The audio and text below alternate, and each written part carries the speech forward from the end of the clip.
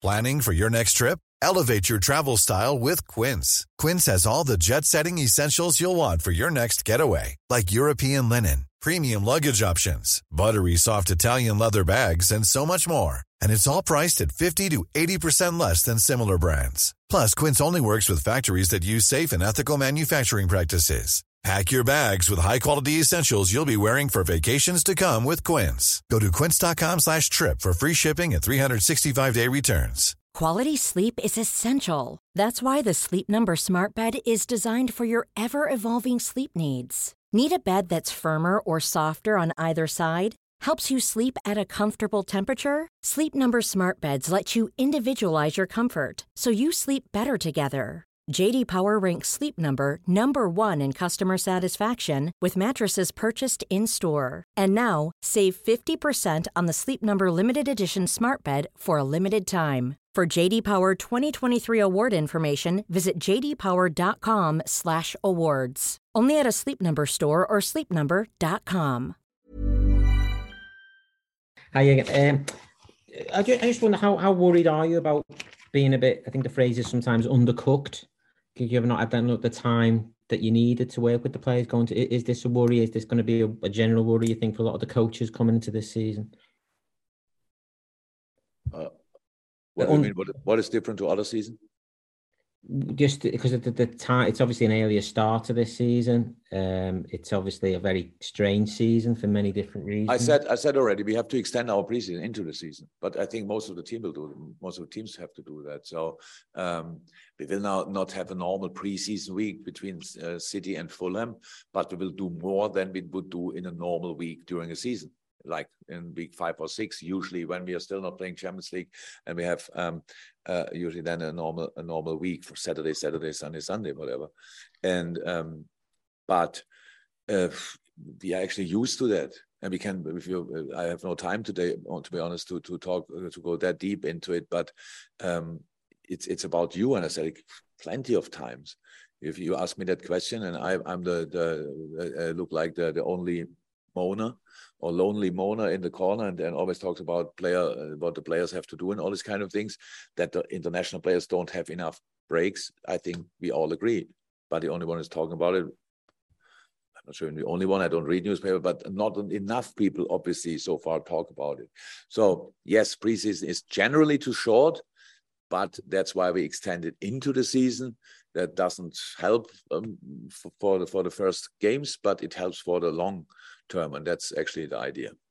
If you just clarify one thing, did you just say earlier that you're actually having a friendly the day after Fulham as well? Because that would be just going to. I mean, that's quite unprecedented, really, that you have to do that, a friendly after the season's already started.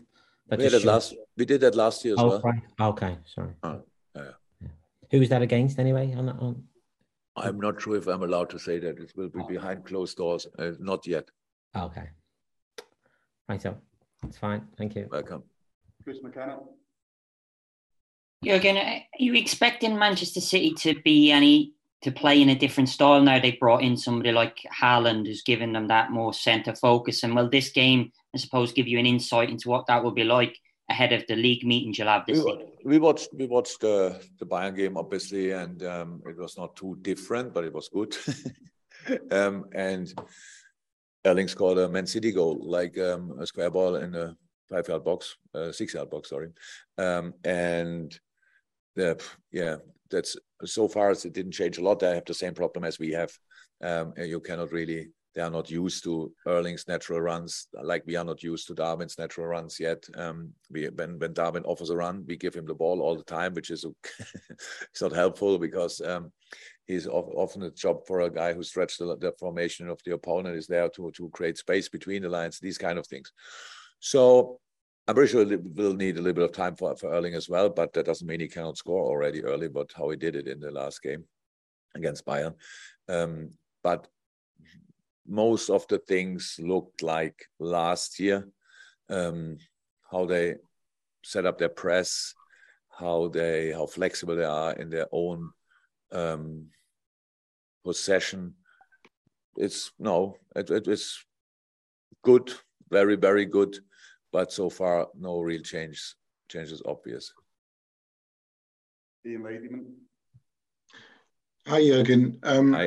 When you lose a title by such a narrow margin, and then the opponent who have beat you to the title spend money on big players like Haaland and Phillips and maybe even the left back from Brighton, we're not sure yet, having already spent 100 million last summer on Grealish. How do you, as a coach, respond to that? I know that you've kind of tinkered with your own squad, but how do you respond? What is your answer? Is it just to get even more out of the players that you have? Is it possible to get more out of those players? First of all, we spend money as well. Shouldn't forget that. Sure. Exactly. Sure. So no, but the plan is always we lost three so far. I think 3 first-team players, right? Don't want to forget anybody, but so far it was Sadio, Divock, and Taki. Very important players for us. Brought in 3. Want to create space as well for our young boys from last year to step in the void wherever it is. They are versatile, usable for us and useful for us. And we are together for a while, so we know each other. We know what we expect from each other. And we had a big meeting when I told the boys what I expect from them next year and stuff like this. And I really want to use the togetherness we have, the atmosphere we have in the team. I want to use the experience we made for better. So that's how it is, and we can grow closer together. We can be clearer in the stuff we do. We are the things we do were good. Can we do it better? Yes. Will that always lead to a better result? That's not possible because we won a lot of games, but performance-wise, we can definitely improve, and that's what we will try. And then we need to create, again, a resilience and a fighting spirit. And actually, being angry as well is important as well, to fight against the outside world, if you want, in the specific moments. All these things we can do. We don't know where that will lead us to, but we know that it will improve us, and based on the things we know they are good when we bring them on the pitch, and that's very important. That we really are, again, first and foremost, this team nobody wants to play against, because when they have the ball, they need to feel pressure everywhere, and when we have the ball, but we have to do that more consistent even. And when we have the ball, we have to create new ways. We have to help the boys with positioning and stuff like this. We can not invent ourselves new, that's not necessary, but include things here and there. And that's what we were really working on. And that was why I was so happy about the last half an hour last night, because the last half an hour was a real whirlwind. It was really good. We put them under pressure. We didn't score, I know that. But the way we created against a then deep defending side was really special. And I was really happy with that. Some of the quality of and the consistency of results of Liverpool and Manchester City has become so normal that we now take it for granted. But when you look at it on paper, it's just ridiculous, the fact that the two of you just don't really lose football matches, really. And it's almost perfect. And yet when that perfect doesn't win you the title, that must kind of, I don't know, does that just not kind of fry your brain a little bit? No. That's sport. It's not important if you lose a game. We lost games like this where both teams play an incredible high level, and then there's one thing who makes the difference. One goal, like the Champions League final, for example, is one goal. That's part of the deal, and that can happen as well at the end of the season with a points tally. So no, that does make me didn't understand or don't know the phrase you used, but that didn't turn me crazy or whatever, and neither the players. Because it's part of the deal, and if there's anything what we can do with it, then we can use it to get even more determined. And let's see. There's no guarantee for any kind of further results. We will not win one football game this season because we won it last year. Not at all. It makes it even more difficult because everybody wants to knock, to hurt us, to win against us, to get a point against us. That is completely normal. So it will be really tough, but we will give it a try anyway. Last one quickly for Ian Doyle.